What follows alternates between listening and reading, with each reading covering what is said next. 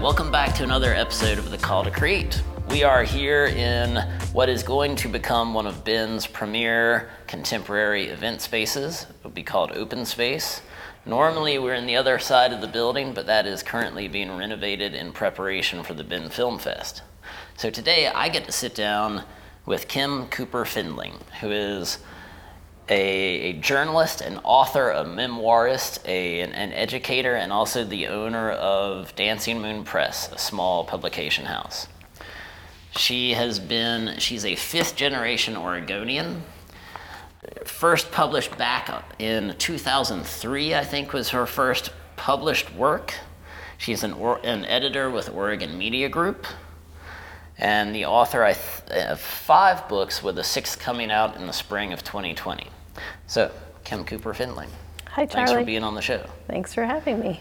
And I couldn't be, we've been trying to put this together for a while now, so I couldn't be happier to have you here today, and we finally were able to pull this off. I'm very happy to be here. And I know I left out a lot of stuff. I have 2 pages of your accomplishments, and one of the neatest touches, I think, is your latest book, The Sixth Storm. You co-authored with your daughter, Libby, who's 14 now, is that right? Yep. So can we start there? Sure.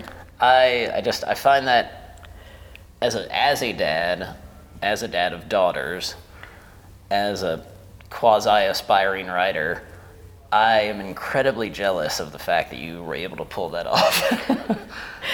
It's kind of amazing to me still that we pulled it off. It's been definitely the highlight of my career, which, wow, that's phenomenal. That's saying a lot. Yeah. It's it felt like a bit of an accident, and at the same time something that had to happen. The minute that inspiration struck, I knew that we would do this project, and yet it took 4 years and right.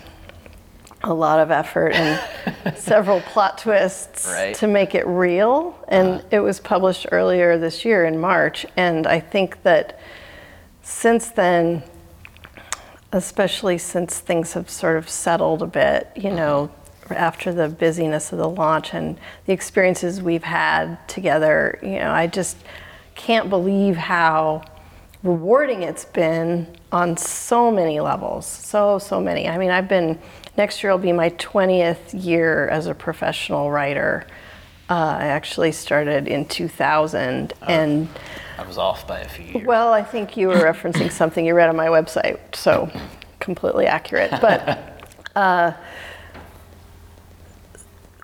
so in my, next year will be my 20th year as a professional writer, and I never thought that I would even write fiction, let alone have right. this opportunity to do something with my daughter. And, writing is such a solo sport too. Right. My whole career has been, you have to be incredibly right. self-motivated, and it's isolating sometimes, and suddenly to have this little playmate right. and, right. and muse and someone to bounce things off of. So that means when you guys started, she was only 10? She was 10. Yeah. Wow. Yeah. Do you want to hear the story of how it all started? Yeah, I would love to hear the story. I mean, and again, my older daughter is 11. My younger daughter is 8. And again, I'm so jealous at the thought of, God, how much fun that would be.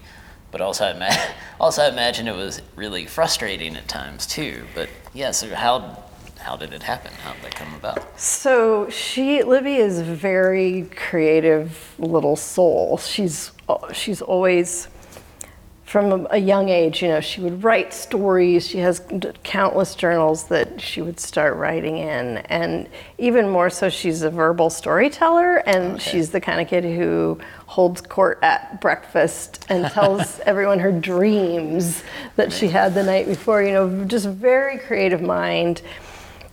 And I think that as a writer, I mean, my career grew up with my kids, or vice versa. I had written about my kids a lot, and they're sort of integral to my career, and I think that I started to see this creative storytelling in her, and yet didn't really ever seriously think about doing anything with that exactly besides encouraging her to do her own work. Right. But one winter night, there was this huge thunderstorm raging outside of her window, and I was putting her to bed, and she, age 10, as you said, looked up at me and she said, "Mom, what if the weather represented people changing?"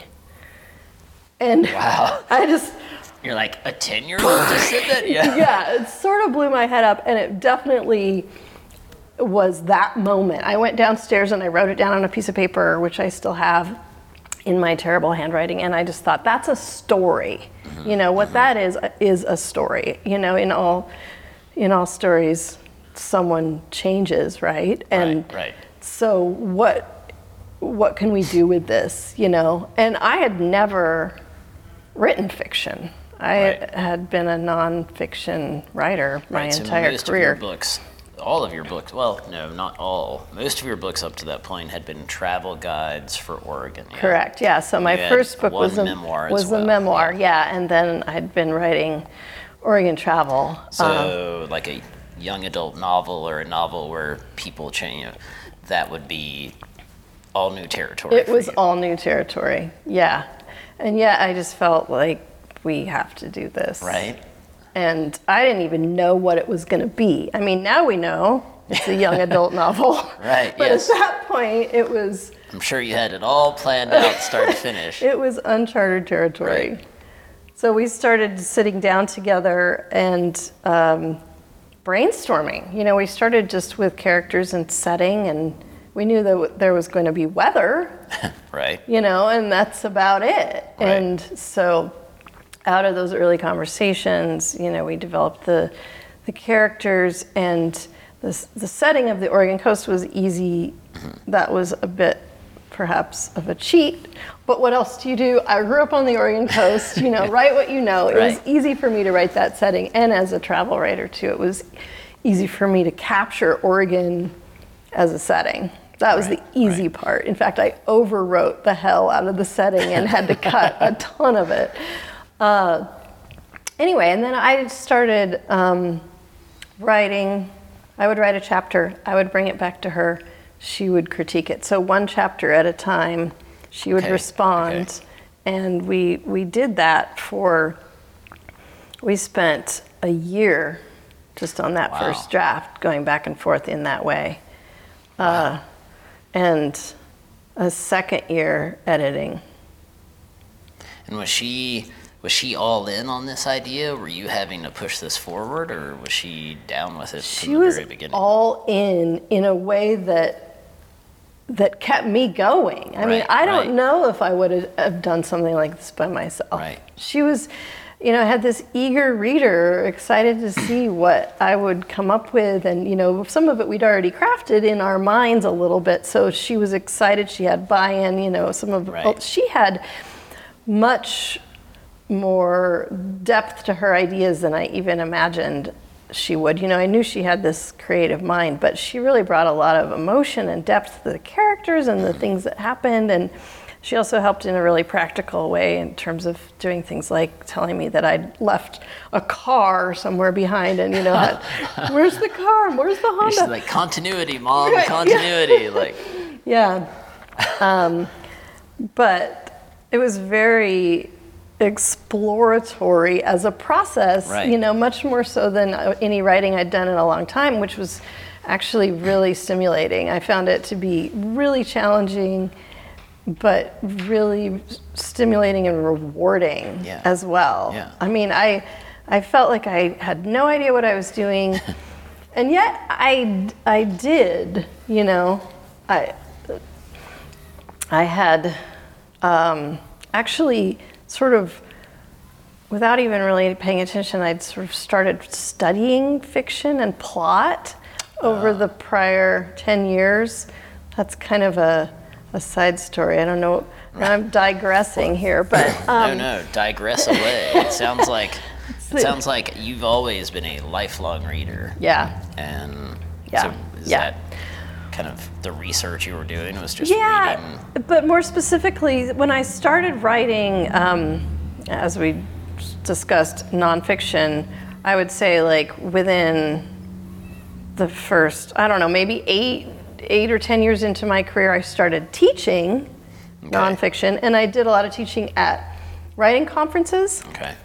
And in the beginning, I went to those writers' conferences as a learner and went to all the sessions on nonfiction and magazine writing and learned everything I could. But then eventually here I am teaching at these writing conferences. And in between my teaching sessions, I don't want to go to more nonfiction workshops because I've done that. And so I just started kind of showing up in the back row in some of the fiction and also screenwriting workshops. And it wasn't purposeful. Right. I never thought I would do anything with that, but I kind of loved it too. You know, I kept going back, and I loved plot. Mm-hmm. I mean, I think plot is sort of in our souls because we've been fed and enjoyed stories since we were tiny. Right. And so I think that the elements of plot are kind of already within us. But once you start to study it and recognize certain techniques, you know, I kind of geeked out on that a lot. Right. Yeah. And this was also when my kids were really little, and so I was, what do you do with kids? You know, you take them to Disney films and Pixar. Story time at the library. And I found myself in theaters with them, analyzing the plot in children's film, in animated film, just as something kind of to do with my brain. You know, none of it I ever imagined was going anywhere besides just that it was interesting to me and it kind of occupied my time. I mean, I love taking the girls to movies. Yeah, but like your brain can start to melt after a while. Yeah, and suddenly I'm like, oh, call to action, and they're rising action, and loss of key allies, and I'm identifying all of these plot points. Mm-hmm. And so, you know, later when Libby and I sat down and actually started writing a novel, all of that was already kind of in my head, you know, which was that's great. Was cool. I even had some tools that I'd gathered, you know, and tucked away in terms of creating plot, and yet still, I mean, talk about really like not knowing what I was doing. I mean, I didn't really even know I was writing a mystery, that we were writing a mystery until well into the story. Okay. However, mystery has always been my favorite genre, so it's not a surprise at all that it ended up being a mystery. It sounds like you're, at least on the novel side of things, like you're very tuned into like Joseph Campbell and the hero's journey, and that as structure. I think those are all things I absorbed in those writing conferences that I was accidentally attending. Yeah, for sure. Was that an overt thing you were trying to use as structure for the book, or was that just sort of in the back of your brain as you're writing? Yeah, I think found its way. A lot of the material that I had absorbed was just sort of in there, you know.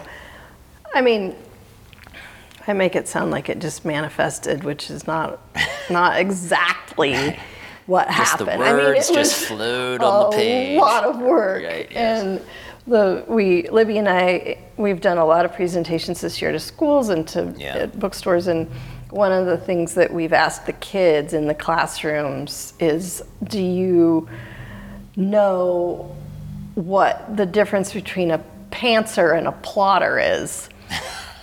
And a pantser is someone who just flies by the seat of their pants. A plotter wants to know everything, you know, really have it outlined in advance and know what they're doing. And we were 100% pantsers. And the thing that I tell the kids is, when you're a pantser, that's great, but there's tons of editing, because usually you end up with a lot of material that, you know, because you're just experimenting. And so we did a lot of editing. I ended up cutting about a third of what we'd Wow. written. What's the final, I mean, just randomly, but what's the final word count? Word count, I think it's 65. 60,000, 70, okay.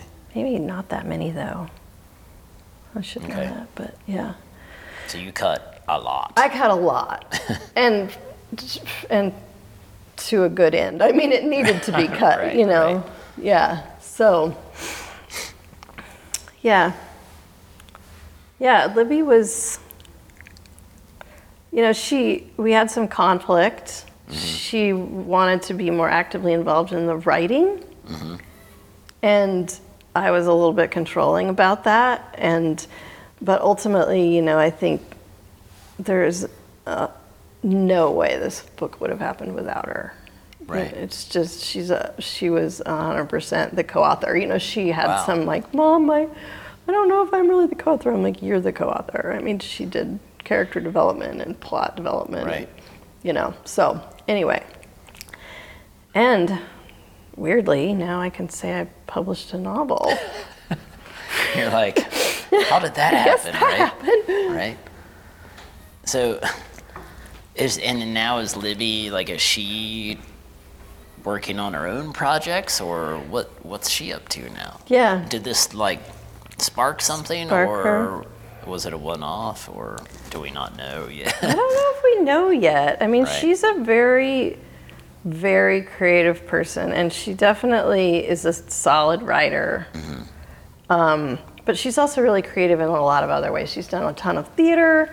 She's been in, I think, 18 plays or something now. Wow. Yeah. Wow, she's been on a roll Yeah. for years then. And she's also very musical. She's Jeez. playing. I'm kind of jealous. Yeah. Yeah. Yeah. Both of my daughters are really creative. And Now, how old is your other daughter? Maris is 12. 12. Okay. It's okay. So they're not that far apart. No. And is she, you know, do you try to find that same common ground with her? Are you guys gonna try and work on a project together? Like, or is she just not at all interested? That's an excellent question, and it has been a thing to navigate, Right. honestly, because, you know, this huge thing happened with Libby and I, you know, Yeah. and she's been the observer, and she's Right. been very gracious, you know, but yeah, I mean, she did actually want to do a book with me. Probably right after this one was published, and you're just like, give me some time.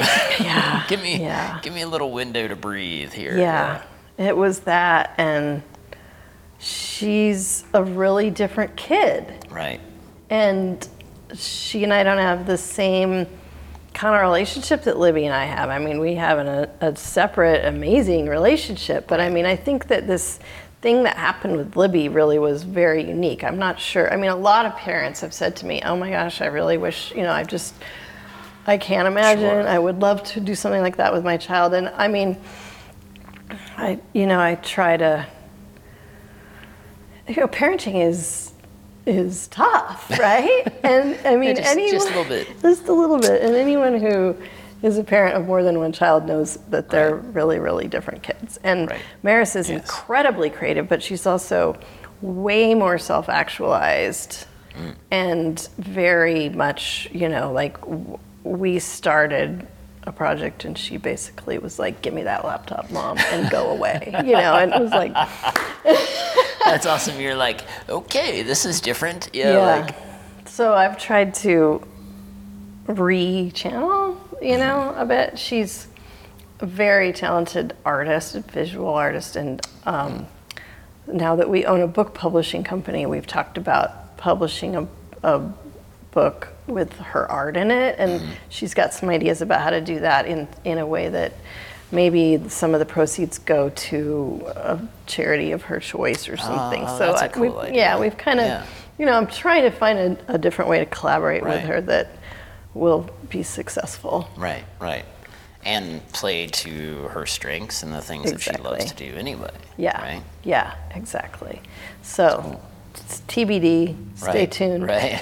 Stay tuned on that one. And can you imagine, I mean, would you ever have imagined, you know, back up to when you first started writing, like, could you ever have imagined that you're like, I'm going to own a book publishing company one day, and I'm going to write a novel with my daughter. Like, yeah, no, it's crazy. I mean, having the opportunity to have a conversation like this with you is reflective. You know, it's made me think about right. how did this all start? And I mean, amazing things have happened that I never would have seen coming, for sure. And I think that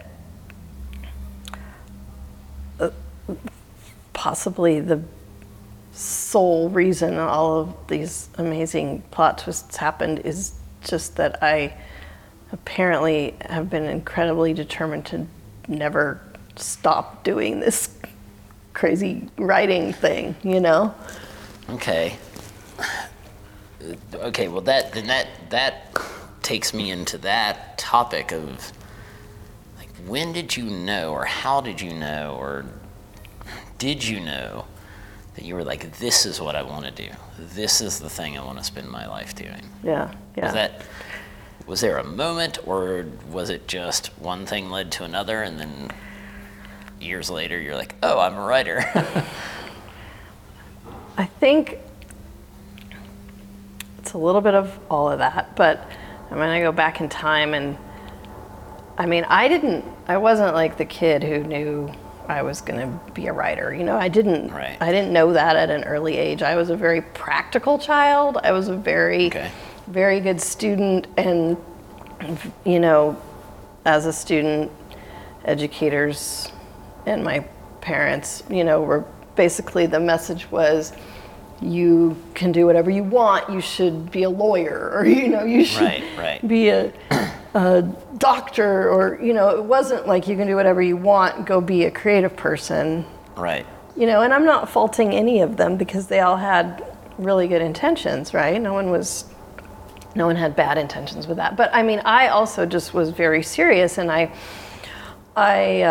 enjoyed writing, but I went and got a college degree in psychology. Right. Sort of some loose ideas that I didn't really know what I was going to do with that, honestly. You know, it's like when I got out of that, when I finished that college degree, I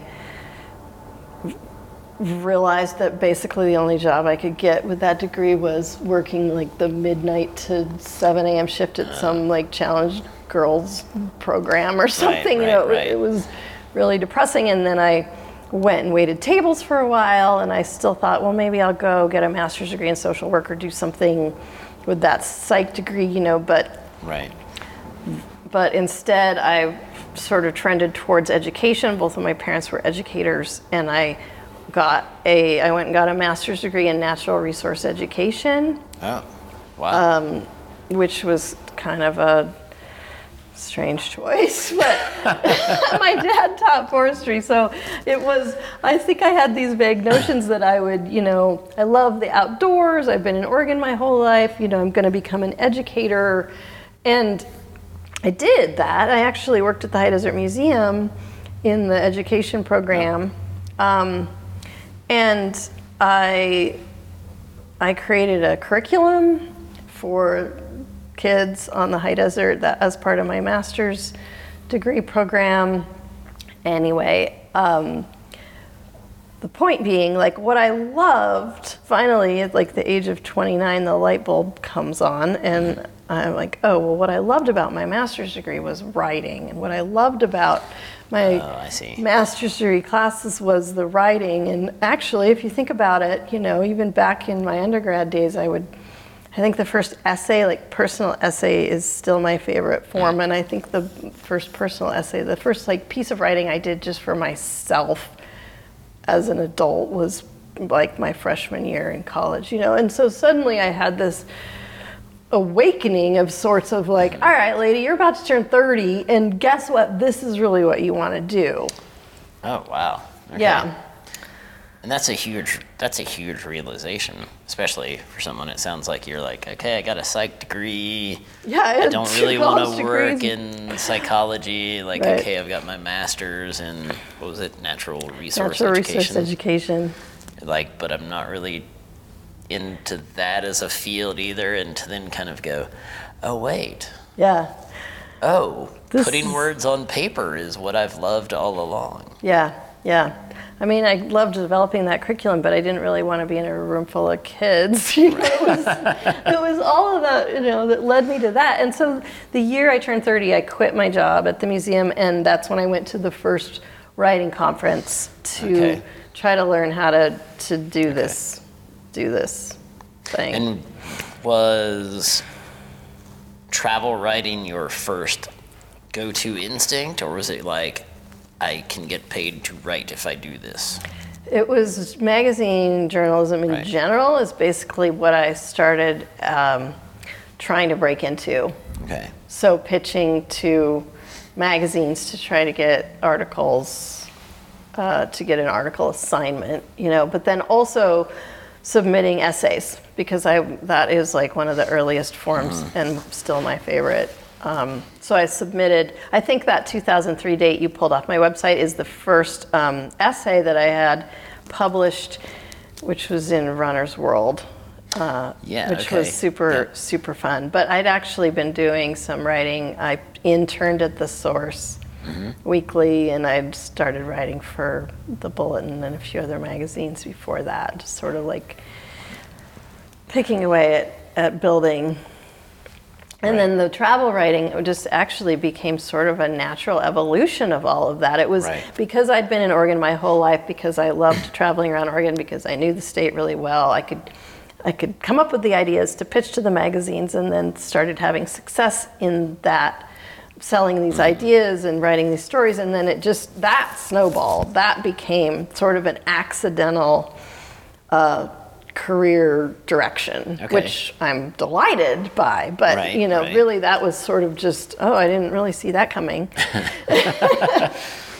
So you were like, writing is the direction you're going to pursue, but how that shaped itself was something you had no idea it was going to do. For sure. Yeah. And the memoir that was published in 2011 was, it's really more of a essay compilation than it is. It's a bunch of essays that I'd kind of written that ended up being a coming of age story. Right. So, yeah. So. and then, as you said, like, then you just wouldn't stop. You're like, I'm just not gonna stop. Right. Well, so in that whole, doesn't that sound nice? There was a lot of crying and struggle and failure. I mean, there was, like I think that early in that first decade,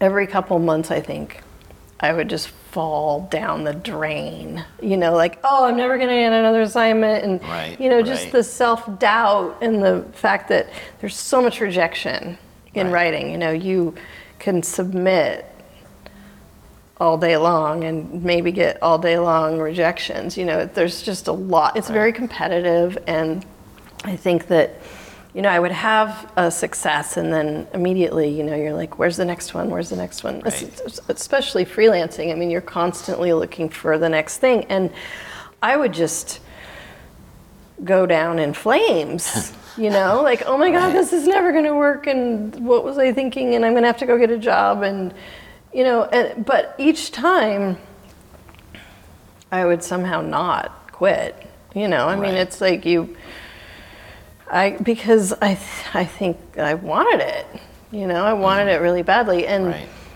that actually didn't stop happening. I mean, I still have those times, even this far along. And 2 years ago, 2017 was a really bad year. I faced a lot of failure and personal challenges, and I lost the magazine job that I loved, and I was just experiencing a ton of challenges, and I really thought, maybe that's it. Maybe that's the end of the run on this career, and then somehow, like, since then, all of these other things happened again, because I guess I didn't just stop doing it. And that was 2017, you said? Yeah. So, I mean, you had been a professional writer for How long at that point? 17 years. Wow. Yeah, and You're like, oh, maybe this runs over. Yeah. I mean, I think that any creative person, I think, has these moments where you're just like, well, everything's going terribly, and, you know. I mean, even in that first decade, what I really wanted to do was publish a book. You know, that's what writers do, right? Right, You know, right. the magazine stuff was going well, and I was stoked, but I really wanted to publish a book, and that took 11 years. It was 11 Wow. years before my first book was published, and you know, it's easy to say that now and just be like, oh, it took 11 years, but it was 11. Right. I mean, maybe the first 3 I wasn't agonizing over Right. it, but eventually I was. And my first book, the first book I wrote, was a complete failure. I ended up setting the whole manuscript on fire, and you know, so I actually taught a workshop at a writing conference a couple of years ago that was called "Congratulations, You Failed," and it was Right. about the importance of failure in a creative career, you know, that, or maybe just in life, I don't know, you know, but that you have to go through these like super lows, and if you're not failing, you haven't been experimenting, right? But still, in the heat of the failure, it's agonizing and demoralizing and just painful. I mean, just yeah.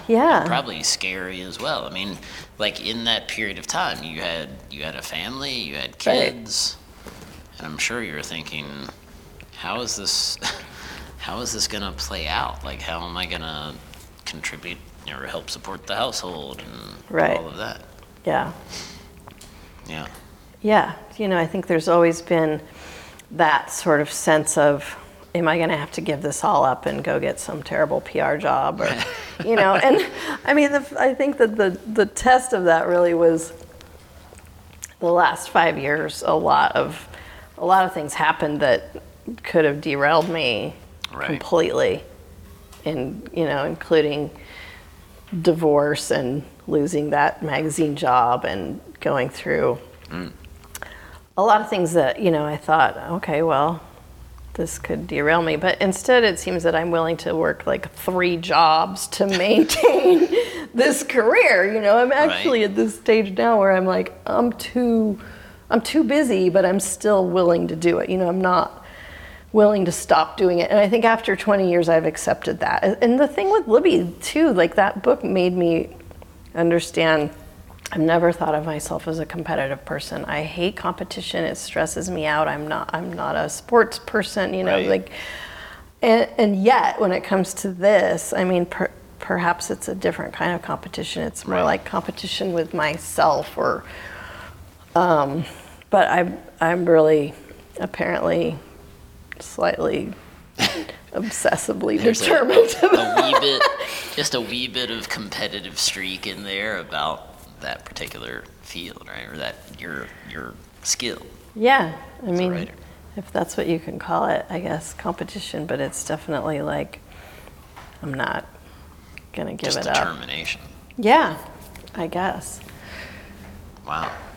That good student in me. Right.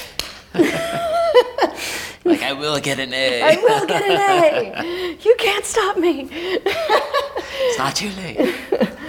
Wow. I mean, it's great to hear you speak so honestly about how hard that is, because that's the part that people gloss over, right? They're like, oh, you know, I worked for 10 years to get that first thing done, or everyone sort of makes it sound like, you know, oh, you know, it took time, but I always knew. Right. And in fact, you don't. You're like, oh God, I have a family to support. I have children. Right. And nothing's happening right now. Yeah, and there are those moments for sure, and you just have to kind of live with it. I mean, you said you have this rock hard determination, but does that come from just the love of writing, or is it? I mean, I'm sure it's also tied into like, you're like, I can't fail. Like, I have to make this work. because I need to support my kids. And So why do I have to make it work, though? It's not just the supporting the kids, because I mean, I have a day job in media. I'm lucky because I am working in writing, but that is sustenance.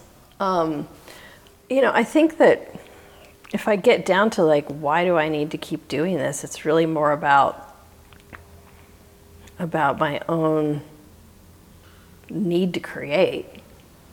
And I said that personal essay is my favorite form, and that really, and or memoir or narrative nonfiction. I mean, there's a lot of terminology for that, but it's taking your own life experience and interpreting it in a way that resonates with other people. It's amplifying. Right. And that I love so much. Okay.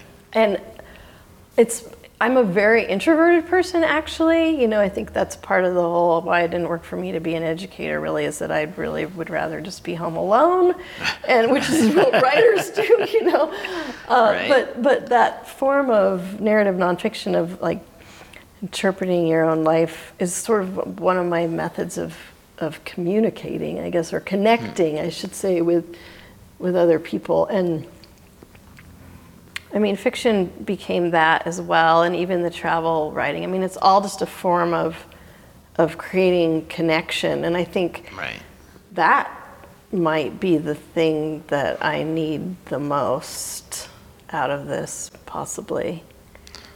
Well, and that's an interesting thing to hear a writer say, because it is such a solitary activity. But you're like, no, connection is the key. Yeah.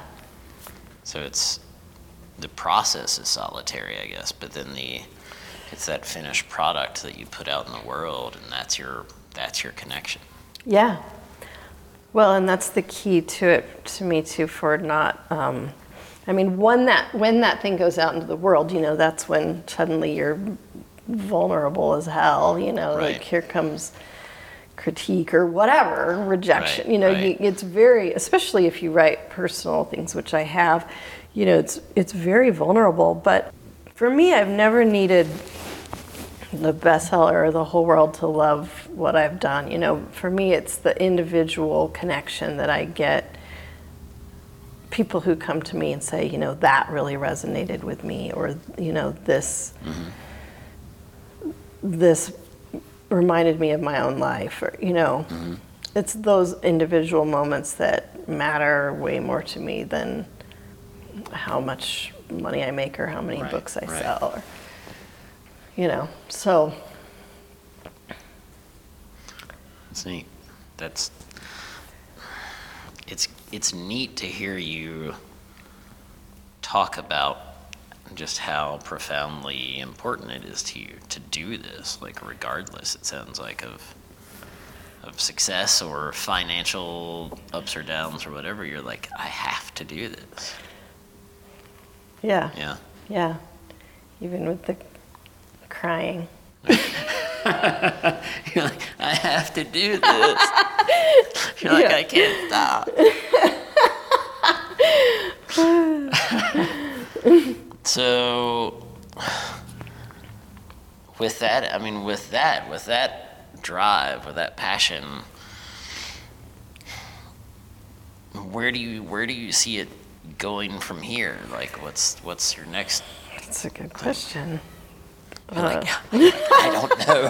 Well, so asking for ideas. As you mentioned, I bought a book publishing company last year. Yes, yeah. That's one thing you're doing. So small side project. And the way that happened actually was 100% out of the process of writing the book with Libby, which is because it's based at the coast, right? It's based at the coast. Traveling to the coast, I would imagine. We were traveling to the coast, but in that third year of the process of Libby and I and our book, we started trying to sell it. So we were pitching it to agents and publishers, and we went to writing conferences, and we pitched it, through the slush pile and all the ways that you try to sell a novel, and nothing was happening. And I was again, you know, with that, this was 2017. I mean, this was the bad year, but I was, you know, it's just so demoralizing. But I wasn't willing to give up on that book, especially because of Libby. Right. You know, I wasn't gonna just shelve it. Like, it was gonna become real. I mean, I would imagine that would break her heart and yours if you're like, yeah, sorry, honey, like, no one wants it. Yeah, exactly. Like, never mind. We're just gonna throw it away. Yeah. Yeah, I would imagine you're like, no, this has to get out there. Right, but I also wasn't totally willing to just self-publish it. Right. Although I had self-published before, that was in the travel realm, and I felt like that worked really well, but in this case I didn't want to. And so I started looking for alternate options, and I found this small independent hybrid book publishing company on the Oregon coast, and I thought, oh, that's perfect. I mean, it's based at the coast, so, you know, our book's coast. And I reached out to the owner, and she was excited about the idea of working with us, but I was still kind of dragging my feet. You know, another 8 months went by of me waiting on other publishers to get back to me and whatnot. There were a couple people reading the manuscript, and so anyway, finally, we were in Newport where she was, and I thought, well, we might as well meet her. And so Libby and I sat down and had coffee with her, and within like the first 10 minutes of our meeting, she said, the woman who owned the company said, I'm still excited to work with you, but I'm retiring and the press is either going to go away or someone else is going to take it on. Do you want it? And you're like, what now? And Libby, I'm sorry, what? Libby said, yes, we'll take it. I was like, yeah. I love it. Libby's like, yeah, sure. Right? Sign us up. Yeah. We'll take it on. Yeah, it didn't happen. Like, let's quite not that just publish quickly, a book. but- Let's right. also buy a book publisher. Like, wait, hold on a second. Yeah. But then that's what happened. So it was crazy. So Libby did the deal. Libby did the deal. No, it didn't happen quite that quickly. But Libby was definitely like, yeah, Mom, of course we're doing that, you know. You're like, really? No problem. Yeah, in all your free time, you can run a book publishing company too. Yeah, that's Right. That's the too busy. You know, I went from like, oh, my career's over, crying and, you know, and feeling sorry for myself to suddenly like, all right. Because right after that, I also got another book deal. So which order did that go in? I got a book deal, and then we bought the press. And, you know, after the magazine job that went down the drain is when I got another job. So suddenly I had a lot going on. Right. You know, it's like, I said to my husband last night, just talking about this conversation I was going to have with you, you know, now I'm at the other end of the creative life spectrum where it's like, I'm too busy. And you never want to complain to the universe. Like, I don't want to sound ungrateful. Right. Like, thank you for all of these things. Right. But I just signed another book contract last week, and I'm like, So you went from like 2017, you're like, no one wants me, I've got no work, like there's nothing to do, to 2019, and you're like, oh my God, there's just way too much to do, and my head's gonna explode. Yeah. Wow. And it is all so awesome, you know, but it's also, it's really hard to be truly creative when you're too busy.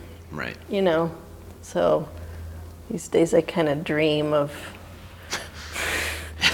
where's that gap? I mean, I would love to write another book with Libby, or even just do more essay writing, you know, and you got to carve out space for that. You really can't. I mean, I've been doing this long enough that I can write on deadline, you know, I can do that. Sure, yeah. But truly creative writing is really hard to do when you got the balls in the air. Right. So with the publishing company, are you? I'm assuming you are not a one-woman show. I'm assuming there is a staff and more than just you juggling all these balls. Yeah. There is a staff of Well, there's my husband. Thank God. Right? Yeah, and actually whether he wants to be on staff or not. when we bought the company, I don't think that we really thought he would be involved. It's not really in his wheelhouse, but it became quickly apparent that actually a lot of it is in his wheelhouse. I mean, there's a lot to running a book publishing company beyond being a writer. I mean, obviously it's a business, and there's a lot of behind the scenes and design considerations. I'm assuming he is not a creative writer, or he's not. No, he is on the business side. He is, yeah, and he's also he's doing a lot of the digital software design work and stuff like that. Okay. Typesetting actually turns out to be a very precise skill that I do not have. Like, funny. Yeah, we actually, his role has grown a lot, thankfully. I mean, we just made some changes in our lives to free up some of his time, and so that he's becoming more actively involved, and it's taken a lot of the load off of me. And then we also contract out a lot of things, design and editing, and there's a lot that can just be contracted out. Do you guys do you do the, and this is just out of my personal curiosity, do you do all the book jacket or book cover designs as well? We've done some of it. Mostly we contract that out. Do you try to use local designers and that sort of thing? Yeah, we've worked with I mean, that's got to be fun too. Like, you get to pull in other creatives who work in completely different fields. Yeah. And yet you're all working to make this thing come alive. I had actually hired a developmental editor to help me with The Sixth Storm, and I've been hiring her, so that's been fun. It was like she didn't know all this other work was coming too, but she's a pro. Like, you're way better at that than me. Please do this. And right. Yeah, it's been fun. It's becoming fun, if I'm honest. I mean, so October. Well, we're in October now. Yeah, it's a year since we bought. Yes, we are. Since we bought the press, and I think the first 6 months there was crying. Right back to crying. You're just like, yeah. What was I thinking? Like, Libby, you're gonna run this, right? Yeah. But it is becoming fun. I mean, I was looking for, I think, another way to mentor, which in a way is what this is. It's helping authors or writers become authors, or to grow their own careers, and I really enjoy that. I mean, at this point, I feel like I have some stuff to give back. I have some knowledge to share, and so that piece of it is easily accomplished through the press. Helping other people. And you guys have a schedule for how many books you're gonna have coming out in the next year, or? We have. you're like. Yeah, that was a sigh. We have about 8 books in progress right now. 8. 8. 8 books. Okay, so yeah, just a couple. Just a couple. Yeah. And is that kind of ramped up from what it was before? Is it growing? Are you expanding? I feel like it's hard to say. I mean, in the first year of anything, I don't know. But it's definitely steady. Yeah. It's steady. Yeah. It sounds a little more than steady. You're over there sort of twitching and shaking. Where's my clone? Yeah. No, it's helped a lot to have Todd step in, for sure. Right. Yeah. I mean, and I think that's just a big picture creative life thing too. You really can't do it alone. I mean, I've had the support of a lot of people in my career, I mean, I look at the folks we have here for the podcast, Right. I tried to do this by myself before, and my head almost exploded. And I was like, okay, if I'm going to do this again, I need other people to help me. And then what Right. I realize is it's not just help. Like, they bring things to the table that I Totally. would never have thought of or conceived of, and instantly I became convinced. I was like, oh yes, the only way for this to ever succeed is with collaboration with other people. Right. Yeah, for sure. Yeah. For sure. So is that one of the pieces that really makes it, as you said, it's starting to get exciting, it's starting to get fun, like working with so many cool, creative, Yeah. interesting people. Yeah, That's the thing, the juice that keeps it or makes it fun. for sure. I mean, I think my day job in media, working in magazines, I've been doing that work for a long time now. And so I've worked with a lot of designers and, copy editors. And I mean, I think that it's really fun to be able to lean on each other. Right. And to see what other people come up with, and Right. because those skills are all really different, And I just got back the edited manuscript of the book on the Oregon coast that I finished in August, Okay. and they had a copy editor go through it, and I was, thank God for copy editors. It's just, you need all of these people to Right. make it really come together. And you're like, way better someone who is actually good at that does it than you trying to do it yourself. For sure. Yeah. You get to a point where you can't Right. see your own work. Right, You right. really can't. I've seen it too many times. And I like what you said too about when you were working with Libby on the sixth storm, that you're like, it wouldn't have happened. It wouldn't have. Right. You wouldn't have seen it through if she hadn't been there to work with you. And Completely. keep you excited about it. Completely. Yeah. That's incredible. That's cool. Yeah. I know. I really do want to do another book with her. It's like she just started high school, and I don't know. Right. We'll see. Big changes in her life. Yeah. Right now too, which means big changes in your life too. Yeah. That ripples across the whole family, right? Yeah, for sure. It's busy. High school's busy. Has it been hard? You said your husband has started to play a bigger role in the publishing company. Has that been was that difficult territory for you guys to navigate, or did that just happen smoothly and fluidly, or a bit of both? Or Somebody said to me, a colleague months ago, be careful. What are you doing? Don't try to run a business with your spouse, Right.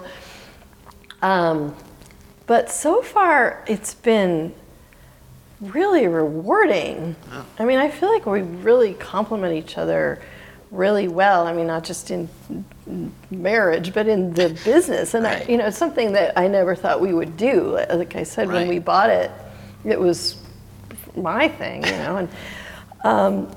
but he's really patient, and I am not. So he brings this sort of problem solving. okay, To kind of the- a grounding. Oh, yeah. And so far, I mean, he's remarkably willing to let me tell him what to do. That's awesome. I just feel, You're like, you're like, it works out great. I tell him what to do, and he does it. it sounds like a cliche, doesn't it? But I've been just so grateful, honestly, for his help and his expertise and willing to learn in this field that he hasn't had any experience in. We've gone to these writing conferences and set up our little table and talked book publishing with people, and he's just rolling with it. And he loves to learn new things, so he's That's cool. well That's suited great. for. I mean, he's had lots of different careers because he's a lover of learning and new Right. things and perfecting new systems. Whereas, I have this one skill really. Like, I got one trick. That's all I got. Yeah. So, like I said, I mean, it was sort of surprising to find out that a lot of it is well suited for him. And again, with the collaboration and the gratitude, and I'm just like, what if he hadn't been that guy? What would I be doing right now? You're like it would have all fallen apart at this point. Company, and was it some kind of ego move? I don't know what I'm doing. Like, was I just delusional when this happened? Like, what? Yeah. So I've been, I head off for the day job in the morning, and I'm like, whatever you do, I trust you. It's gonna be great. Thank you. See you later. You're like, and I'm out. And I'm out. I'll be the face. Love that. So then I guess the question is, you've got 8 books in process right now.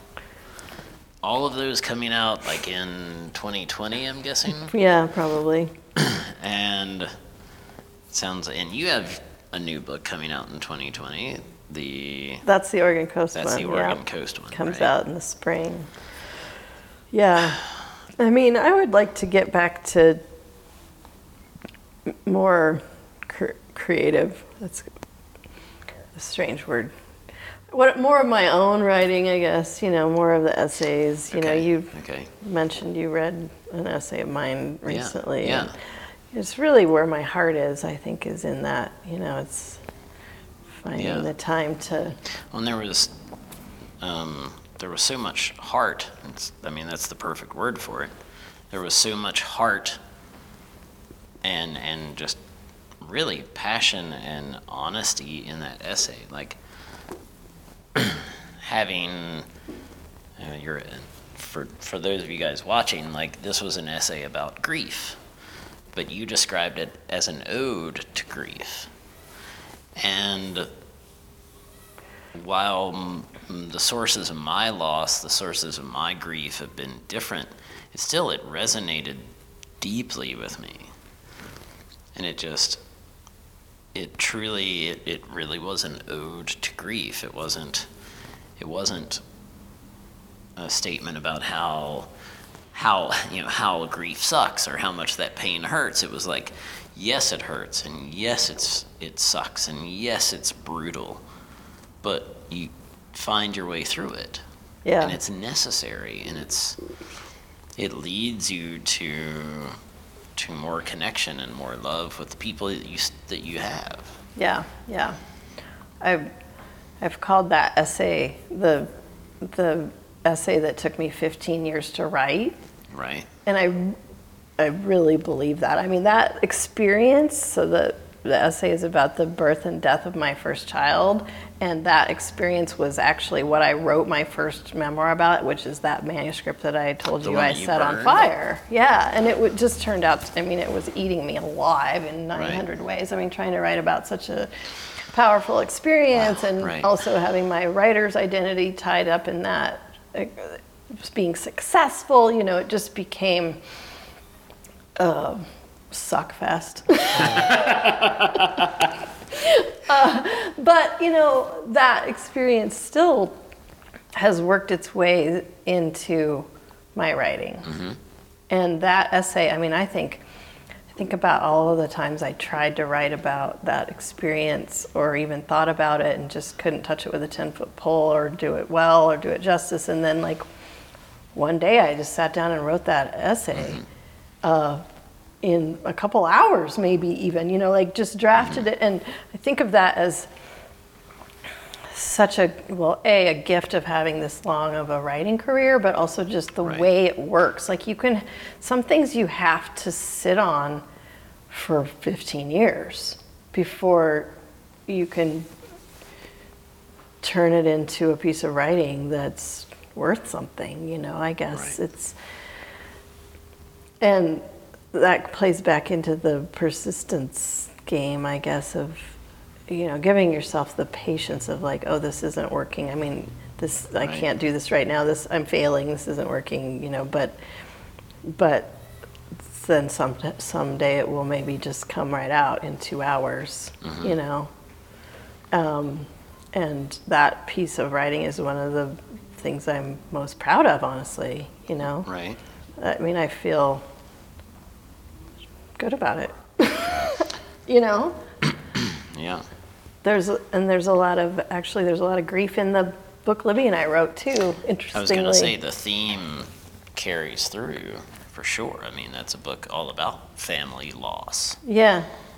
Yeah, and which a lot of again, times, like I didn't sit down and say, "Oh, I'm going to write a book about grief with Libby" or whatever, right, you know. yeah. But the experiences of your life, you know, resonate and come through, and in ways you don't expect. You know, I thought that I'd failed by that first book not working, Right. but ultimately, this experience and the same kinds of themes turned up in unexpected places. Right. So. And yeah, with no, like you said, it's not like you intended to pull out those themes in like the book you wrote with Libby or right. anything, but yet that comes through. Right. Well, it's And something that's I just know about. persistence, right? Yeah. But it's because you just kept writing all these years, yeah. Yeah. I mean, it sounds like there were periods when, I would imagine there were periods when you're writing articles for magazines or stuff where you're thinking, this is not what I want to be doing. Yeah, yeah.